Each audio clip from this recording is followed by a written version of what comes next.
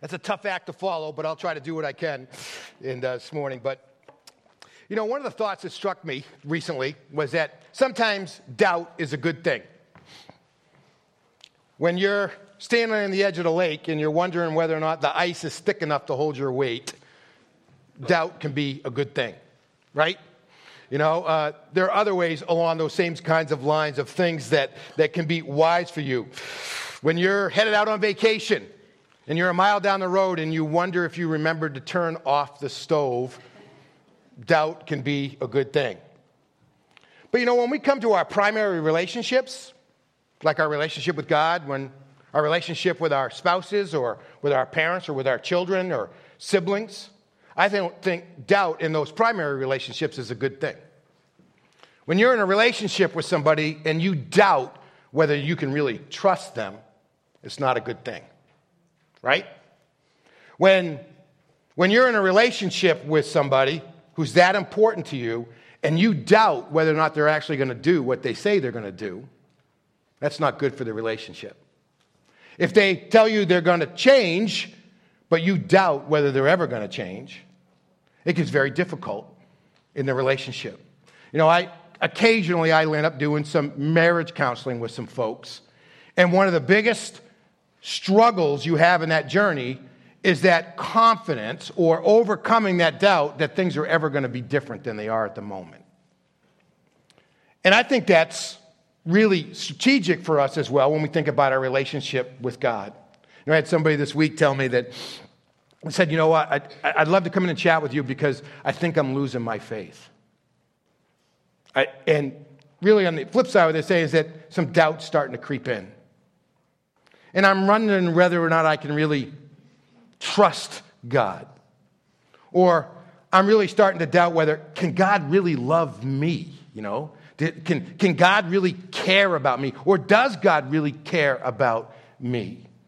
And we have those kinds of struggles that we go through. And when doubt enters into our primary relationship with God, it gets really hard for us to walk with God. You can see it. We're going to spend a little bit of time. Maybe you just grab your Bibles for just a second and turn to Genesis chapter 3. I just want to give you just one illustration of what doubt does in our relationship with God. So Genesis is right at the beginning of your book. So if you're grabbing your own Bible, you can turn just to the first book you're going to come to is Genesis. If you're using one of our pew Bibles, our chair Bibles, it's right underneath the seat beneath you. You can grab that at some page 2, right? So it's right up front and really close, right? And one of the... And you'll see the big numbers, 3, and then you'll see the little numbers down. But just look at this dynamic, what doubt does to the relationship between Adam and Eve and God. God has created Adam and Eve. We're going to look at that in just a minute. He's placed them in a garden so he can live in a relationship with them. And he said, you know what? Anything in here is yours. You can eat. But one thing, just stay away from the tree of the knowledge of good and evil. Just stay away from it. I don't want you to eat from it. And because when that happens, you're going to die. And then along comes this serpent, the evil one, as we know him. And look what he says in verse 4. No, you will not die, the serpent said to the woman. In fact, God knows that when you eat it, your eyes will be opened and you will be like God, knowing good and evil. And doubt crept in. Can I really trust God? Is God telling me what's best for me? And then she starts to look and she sees that the tree was good for food and delightful to look at. It's just like, you're on a diet and the bowl of ice cream is there and the strawberries on there and the nuts and, all that kind of good stuff. And it's like, this can't be bad for me, right? Because I look and with doubt, she doubts God and the relationship is damaged. I want to speak to you today in a way that is designed to try to limit or remove doubt from our spiritual journey. I don't believe God wants us to doubt. Just a few minutes, we're going to observe the Lord's Supper. It's been called the Eucharist in some churches, and others it's called communion. We refer to it as the Lord's Supper.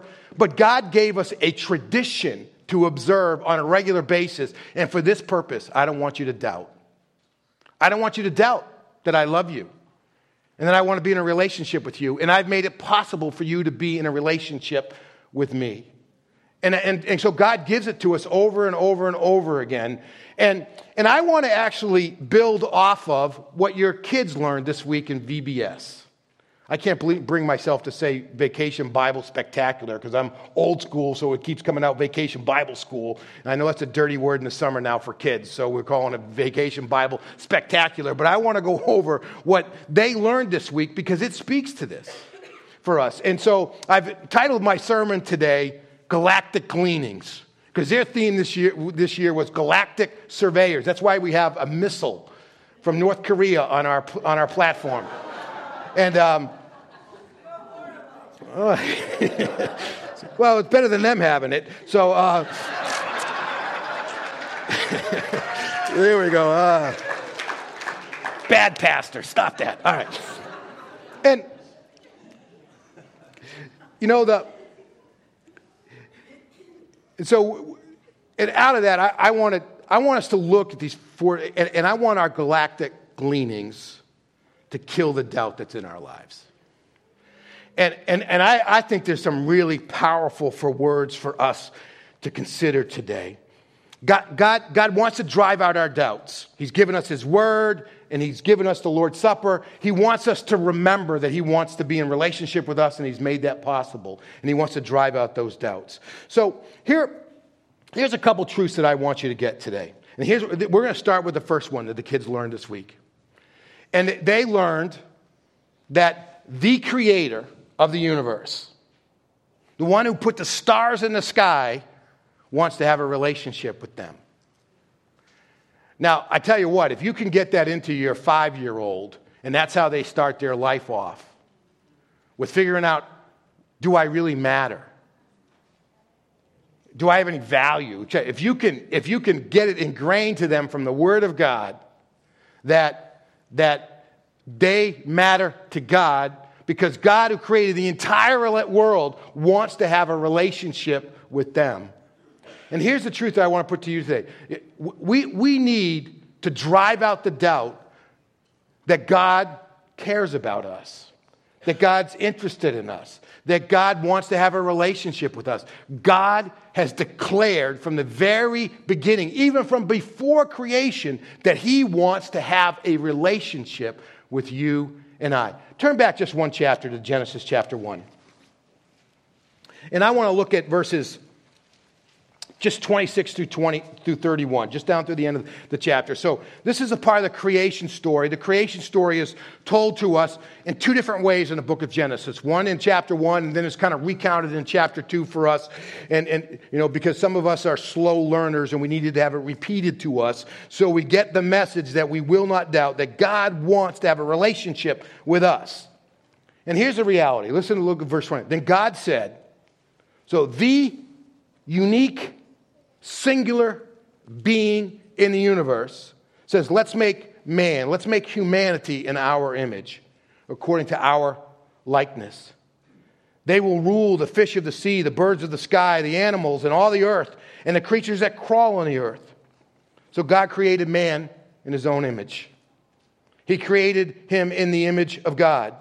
He created them male and female. God blessed them, and God said to them, be fruitful, multiply, fill the earth and subdue it. Rule the fish of the sea, the birds of the sky, and every creature that crawls on the earth. God also said, look, I've given you every seed-bearing plant on the surface of the entire earth, and every tree whose fruit contains seed. This food will be for you. I'm providing for you, for all the wildlife for the earth, for every bird of the sky, and for every creature that crawls on the earth, everything having the breath of life in it. I have given you every green plant for food, and so it was so. And God said all that He had made, and it was very good. And evening came, and then morning, the sixth day. You know, when you look at this passage, there's several things that stand out to me where God communicates that He wants to have a relationship with us. I see several reasons why you and I should have absolutely no doubt that the master of the universe wants to be in a relationship with you, that he cares about you, that he cares about me, that he cares about us. And here's the first thing. One is that we are made in the image of God. And here's how I understand that. I mean, he doesn't say that about any other aspect of creation, but he says it about how you and I are made. And we could wrestle with what does that really mean theologically and et cetera. But at the core of it, I believe it means that God has designed us in such a way that we are able to have a relationship with him because that's what he wants from us. He's designed us to be relational beings, and primarily that means that we are relational beings that connect with him. And the reason why God programmed it into us, he scripted it into us, it was part of the engineering specs of how he put us together, was that he wanted to be in a relationship with us. And so he made us in his image. And then he called us into partnership with what he does. He said, it's my creation, but I'm giving you control over it.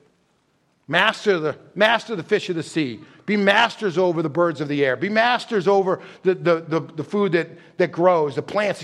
God invited us to participate, to be partners with him with the way that he runs the world because we matter to him.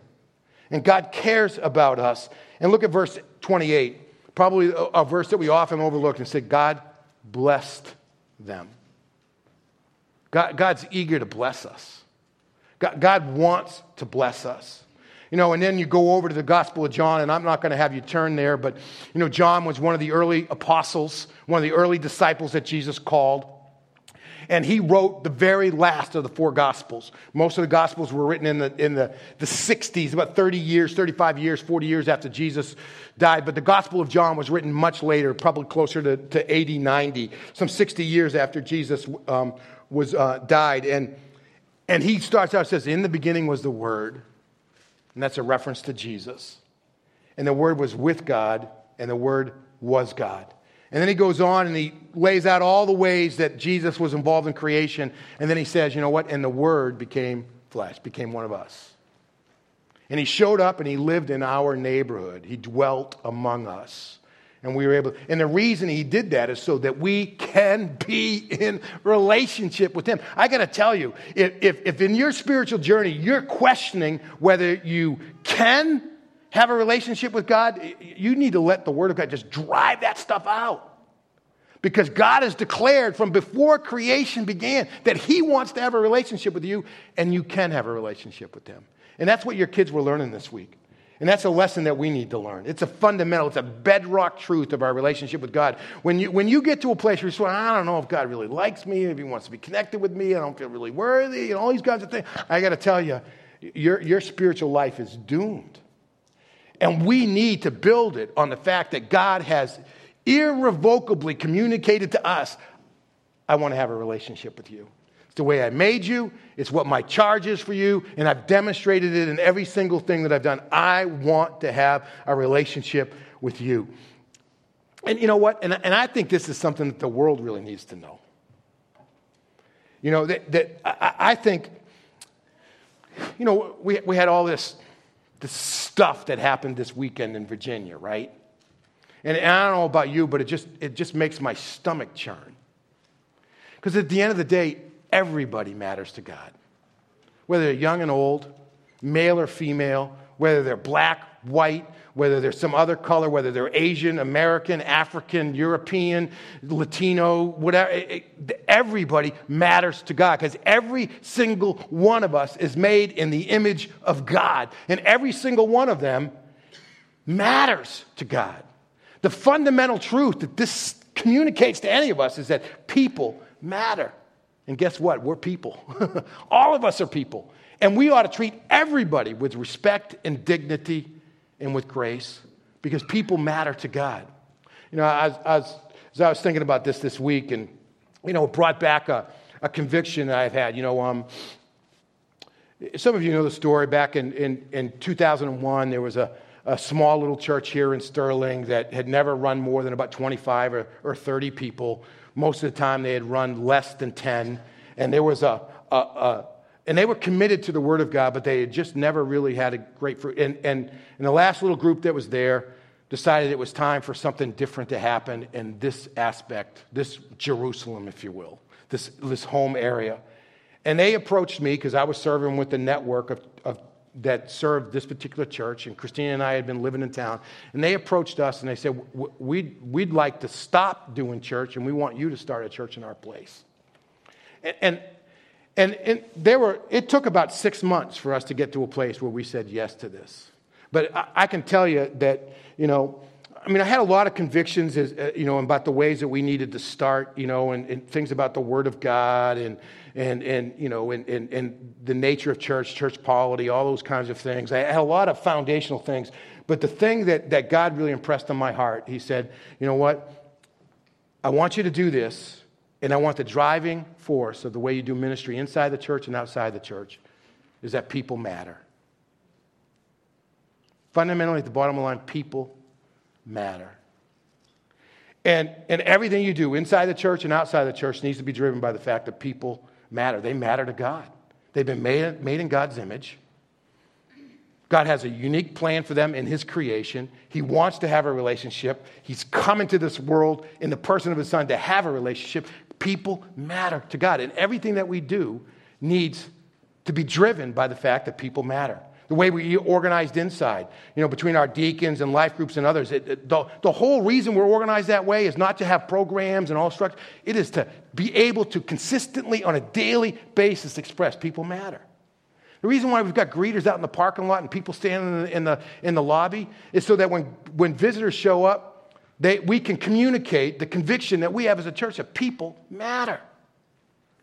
And I got to tell you, I think we need to do what it takes for us to reach people because people matter. I got to tell you, if that meant that because most of the people around us don't have a relationship with God and they don't know that they should set aside 9 o'clock on Sunday morning to go to church, that meant that we need to start doing services on Thursday night to reach people who don't know Christ. I'm in. Because people matter. If that means we need to tear out the back wall and put in a French Renaissance pipe organ, and I could stand over here in a corner pulpit with a soundboard above me in a robe and preach from a manuscript using the King James Version, if that's what God demonstrates to us that it takes to reach people, sign me up. If it means that we need to, our culture is changing, but the Word of God never changes.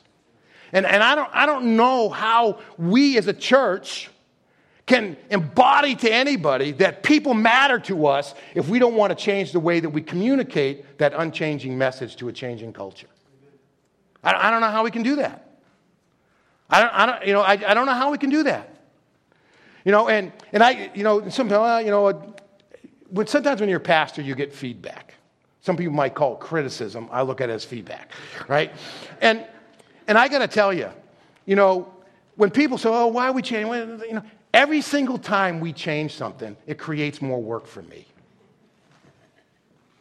The elder team, our staff team, and other, we don't listen to God and implement changes just because we like change. Because I got to tell you, the ideal church for me would be about 100 people that meets at 10 o'clock on Sunday morning in rented facilities. I could spend a lot more time on a golf course. And a lot and more time in the family boat. I just could. I remember one time I went down to South Carolina to help out a network of churches, and the church they assigned me to, they were so small that they actually owned a building jointly with the Methodist Church. So on the first and third Mondays of the Sunday of the months, the Methodist Church used the building, and the Baptists didn't have church. And so their Baptists had church on second and fourth Sundays. And then on the fifth Sunday, they would join together when they had those at 4 times. And I'm thinking, that's the church I want to pastor. Man, every other week. That'd be perfect. But I got to tell you, anything if we need to be on InstaFace or whatever it is, it's just, and I'm channeling Bill Belichick now, right? I know it's Instagram and Facebook or whatever. We need to be asking ourselves, what does it take for us to express in our changing culture that people matter? And the way we do our deacon ministry, the way we do our life group ministry, the way we do our outreach ministry, I got to tell you, one of the simple ways that you can express it is don't show up for the 9 o'clock service at 8:59 and 59 seconds. Get here at 8:45 and say, I want to meet a couple new people today because people matter. Or don't rush out the door at 10:01 because maybe we ran a little long or whatever, but stay around for a minute and say, you know what, I don't know that person. I'm going to go meet them because they matter to God. Just ask yourself, how many new friends do you have among the Christian community, among the spiritual family of Hope Chapel in the last 6 months to a year? If you don't have any new friends, anybody you could call, say, this is somebody I've gotten deeper with, in all likelihood, we're really not living out the fact that people matter. What we're saying is my schedule matters, and I don't want to meddle too much, all right? Every time we change something, it's more work for me. So remember that in future elder meetings, would you, Jeff, so we won't change as much stuff. And here's a second truth, and there is no doubt that sin messed up everything. God made us in his image, and he longs to have a relationship with us, but there's absolutely no doubt that sin messes up everything. Sin messes up everything. Look at Genesis chapter 3. We're going to go back over to that chapter, right? So, a little bit of the story. I won't assume that all of you know it. God had created this ideal world. He put Adam and Eve in the garden. The whole idea was that the population was going to grow. He commanded them, blessed them to be fruitful and multiply. Then along comes the doubt, right? The one who questions the character of God. They join in that doubt, and they disobey God. Now, sin here, we can look at it a lot of different ways, but fundamentally, sin is simply just saying, I doubt whether what God's told me is best or not for me. I'm going to listen to the voice of somebody else instead of listening to God in terms of what's best for me. And when we act on that other voice in a way that's contrary to what God has told us to do, that's sin. You don't have to be an axe murderer to be a sinner, right? So look at how this plays out. So they question whether or not, so they take the sin and they eat the forbidden fruit. And there's no truth to the fact that they're apples, so you can just relax back there, Alan, as the orchard owner, right? We don't know what the fruit was, and so God comes into the garden, and they're alienated from him, and we just pick up the story in verse 14 of chapter 3. This is page 3 of your pew Bibles. So they're hiding from God because they're naked and et cetera. And God said, what have you done? And that kind of thing. And Adam, is learning the skill set already. Says, it's the woman's fault. She gave me the food. I didn't look at the menu. It's your fault. You gave me her. And now it's that kind of thing. And this is how God responds in verse 14. And the woman said, then the Lord said to the serpent, because you have done this, you are cursed more than any livestock and more than any wild animal. You will move on your belly and eat dust all the days of your life. And I will put hostility between you and the woman, and between your seed and her seed, and he will strike your head, and you will strike his heel. And then he says to the woman, I will intensify your labor pains, and you will bear children in anguish. Now, according to my wife, it wasn't painful at all, but no, I'm only teasing. I will intensify your labor pains, you will bear children in anguish, and your desire will be for your husband, yet he will dominate you. And he said to Adam, because you listened to your wife's voice and ate from the tree about which I commanded you, do not eat from it. The ground is cursed because of you. You will eat from it by means of painful labor all the days of your life. It will produce thorns and thistles for you, and you will eat the plants of the field. You will eat bread by the sweat of your brow until you return to the ground, and since you were taken from it, for you are dust, and you will return to dust. Just a couple of points here. Sin messed up everything. You go over and grab, it's not just everything in terms of creation, but it's everyone. For all have sinned, the scripture tells us, and fall short of the glory of God. None of us are exempt from that, right? But just look at the impact that sin had. And first of all, it messes up our relationship with God. One point in time, they were going for strolls with God in the garden. He shows up now, and they're hiding from God. Messed up their relationship with God. It messed up their relationship with one another. Right? The wife's desire is going to be for her husband, and the husband's going to dominate over her. It screwed up their relationship with one another. It messed up human relationships. Anybody ever experienced that? Ever had a conflict in a relationship that was important to you?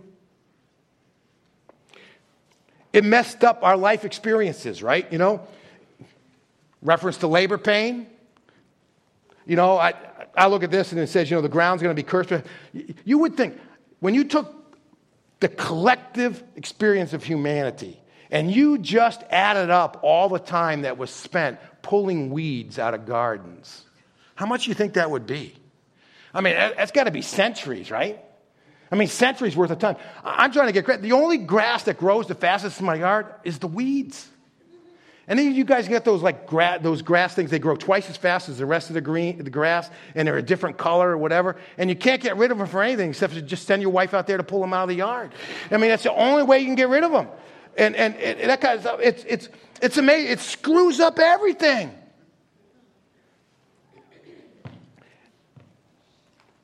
You know, and it's not always sinister. It's not always horrifically evil. It can be something as simple to say, you know what? I know God wants me to forgive that person, but I just can't bring myself to do it. That's sin. Or when God says, you know, I really want to use you as an agent of grace in the life of this person, and you say, I'm just too busy.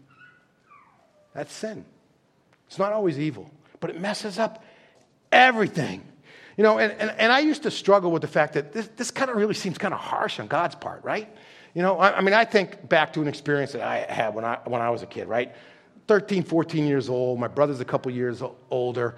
Parents aren't home. One of the cars is in the driveway. The keys are in the kitchen. So we get the cars, you know, and I'm not saying who it was, but we managed to lay down some really good rubber in the driveway. I mean, just, you know, and the parents come home. My dad is livid. But he didn't kick me out of the will because I did that. You know, and it doesn't seem like God is so much more harsh. And the only statement that I can say is, my dad wasn't completely holy, but God is. And I don't fully understand what it means. But part of what it means is that when you and I sin, it messes up everything in terms of our relationship with God. Because he's holy and we're not anymore. Third truth the kids learned this week. And this is another one you need to put down as a no-doubter. Is that sin's not the final word. God's always had a plan to deal with it. Sin, this broken relationship with God, is not the final word. God's always had a plan to deal with it. And that plan was he sent his son to be the Savior of the world. You know, you get a hint of it in Genesis chapter 3, where it says, you know, your offspring are going to step on the head of the serpent. And there's many that believe that's the first imagery of the fact that God is going to come into humanity and he's going to crush sin. But you get great promises out of prophets like Isaiah said, you know, the virgin will be with child.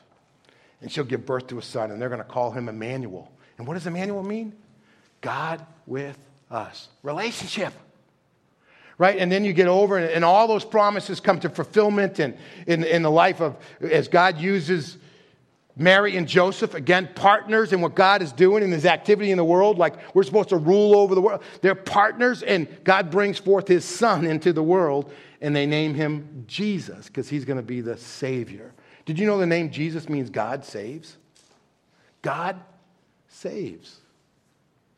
And God made these promises and he fulfills them in Jesus Christ. And so when you have people like, you know, and these are maybe obscure stories to some of you, but, you know, when Jesus, every Jewish family, if they lived close enough to the temple, would go up to the temple to present their child and to give an offering to God to say, thank you for giving us this kid.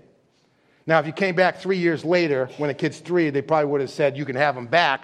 But so they did it very early when the kid was just a few weeks old, right? Before they could cause any trouble. And so you go up and when they go in, there's a couple of people who are just devout followers of God. And one of the guys' name is Simeon.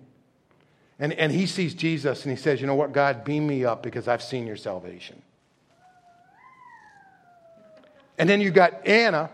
Then you got Anna, it's the same reaction, right? You get these puffs. God kept his promise, and he did not let sin be the final word because he's always had a plan to send his son.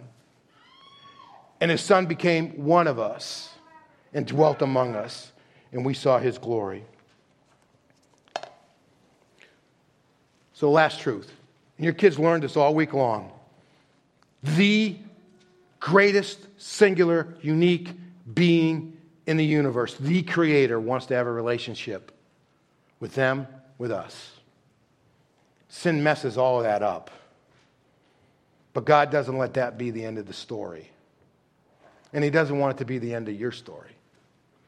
And because of that, you and I can have a relationship with God that's going to last for eternity by faith in Jesus Christ.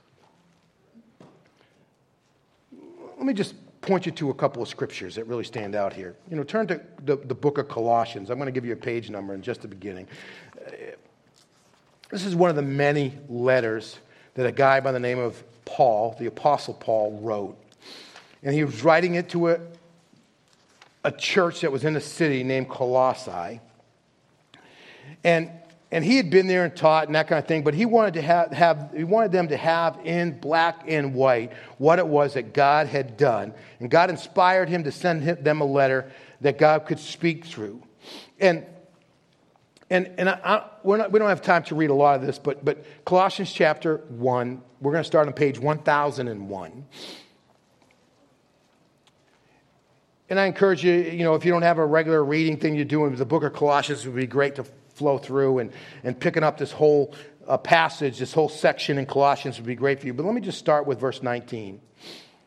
Colossians 1, verse 19. For God was pleased to have all His fullness dwell in Him, which being translated to your and I language, Jesus was God. Right? Jesus was God. And through Him to reconcile, that means to create a relationship again that had been broken, through Him to reconcile everything to Himself. All the brokenness of the planet, and you and I, to break everything, to reconcile everything, to restore a relationship by making peace through the blood of His cross, communion. I don't want you ever to doubt. I want you to remember what I did on the cross, so you never have a doubt that God cares for you, that sin's not the final word, and that I came so that you can have a relationship with Him that lasts forever. God doesn't want us ever to doubt that. By making peace through His blood on the cross, whether things on earth or things in heaven. And once you were alienated and hostile in mind because of your evil actions, but now He's reconciled you by His physical body. In other words, Jesus became one of us through His death. He died on the cross to present you holy, faultless, and blameless before Him. In other words, when God looks at you and you're in Christ by faith, all God sees is perfection. Perfection. I look in the mirror, I don't see perfection. When God looks at me, He sees perfection. Holy, faultless, and blameless. If indeed you remain grounded and steadfast in the faith and are not shifted away from the hope of the gospel that you heard. God has made it possible for you and I to be forgiven for our sin and to be holy and blameless because God has personally intervened in human history to make sure that sin isn't the final word, but what Christ did on the cross and how it applies to our lives in faith. It's not the final word. It was interesting that I want you to notice that this isn't based upon anything that you and I do. It's based on what God has done. And that's where a lot of the doubt comes in for us, right? When it comes to this. I don't believe enough. Maybe I'm not really saved. I haven't become good enough. Maybe I'm not really forgiven. This isn't based on you. It's based on what God has done in Christ. You want to know? I'm going to flip you back a little bit. Romans, the book of Romans, chapter 3, right? Last passage I'm going to turn you to. So be paid. Romans chapter 3, page 958.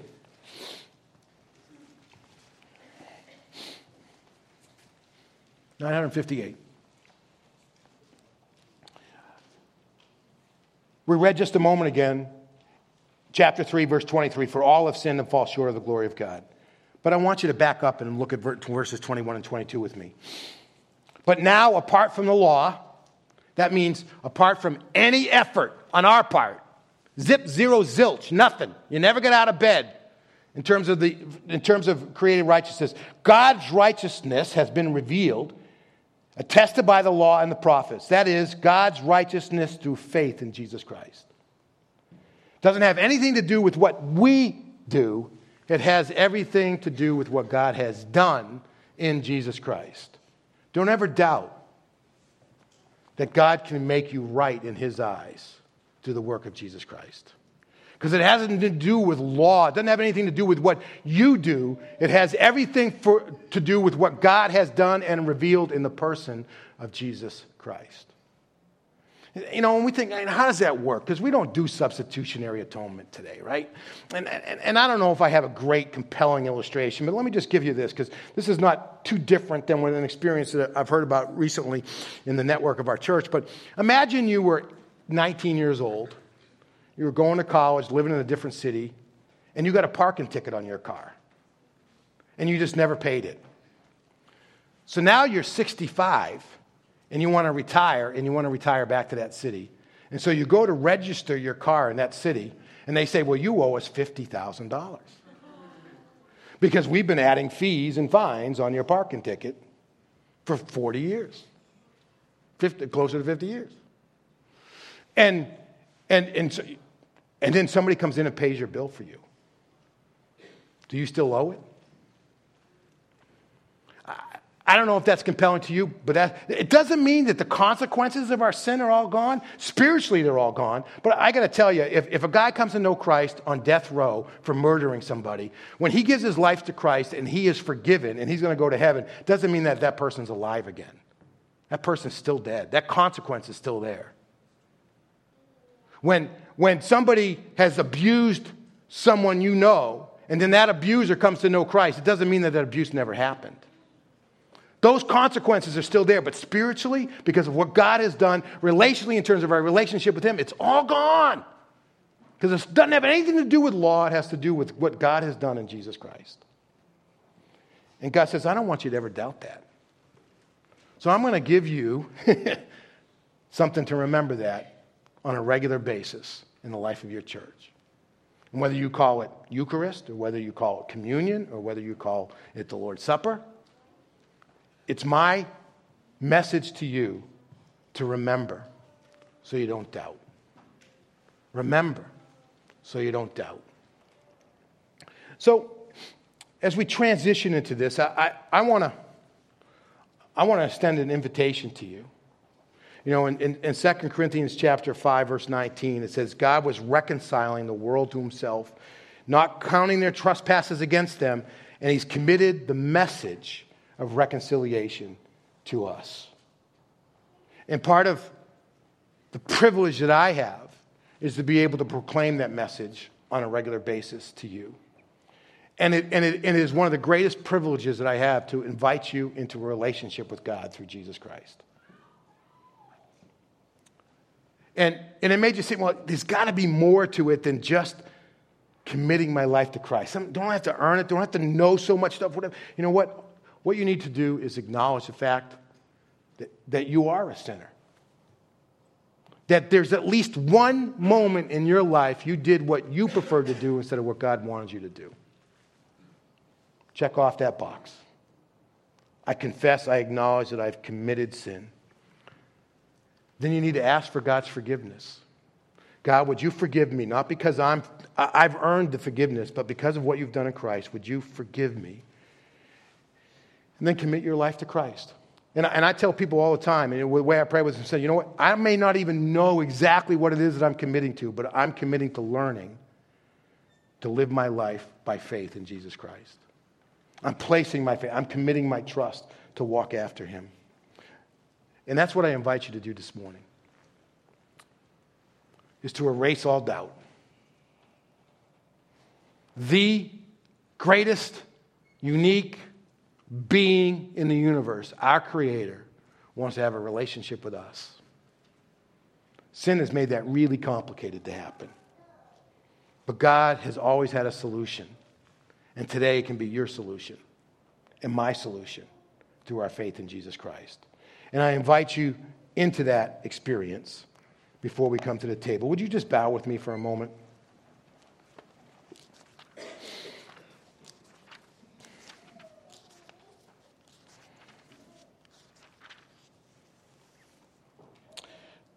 You know, right now, if singing 88 verses of Just As I Am would get any of you to come to know Christ, if you remember the old Billy Graham crusades, we'd do it.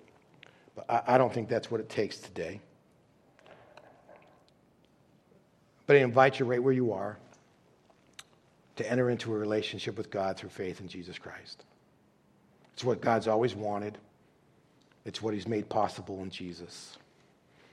So I invite you right now, just in any way that's appropriate for you, just to confess your sin to Jesus. Just confess your sin to God.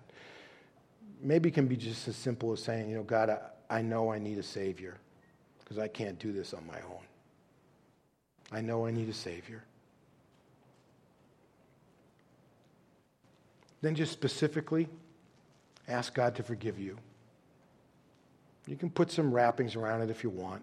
God, I know I'm not good enough. I haven't done anything to earn it or whatever, but God, I ask you to forgive me because of who Jesus is and what he's done.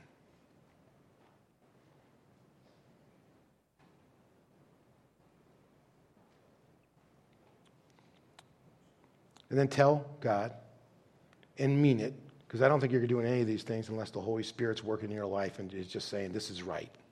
This is right. It's making me nervous, but this is right.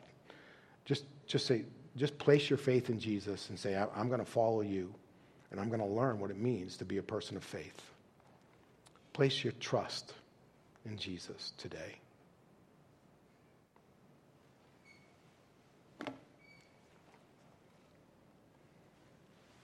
God, I pray today that you would use our prayer and you would use your word to drive out the doubt in our minds and hearts.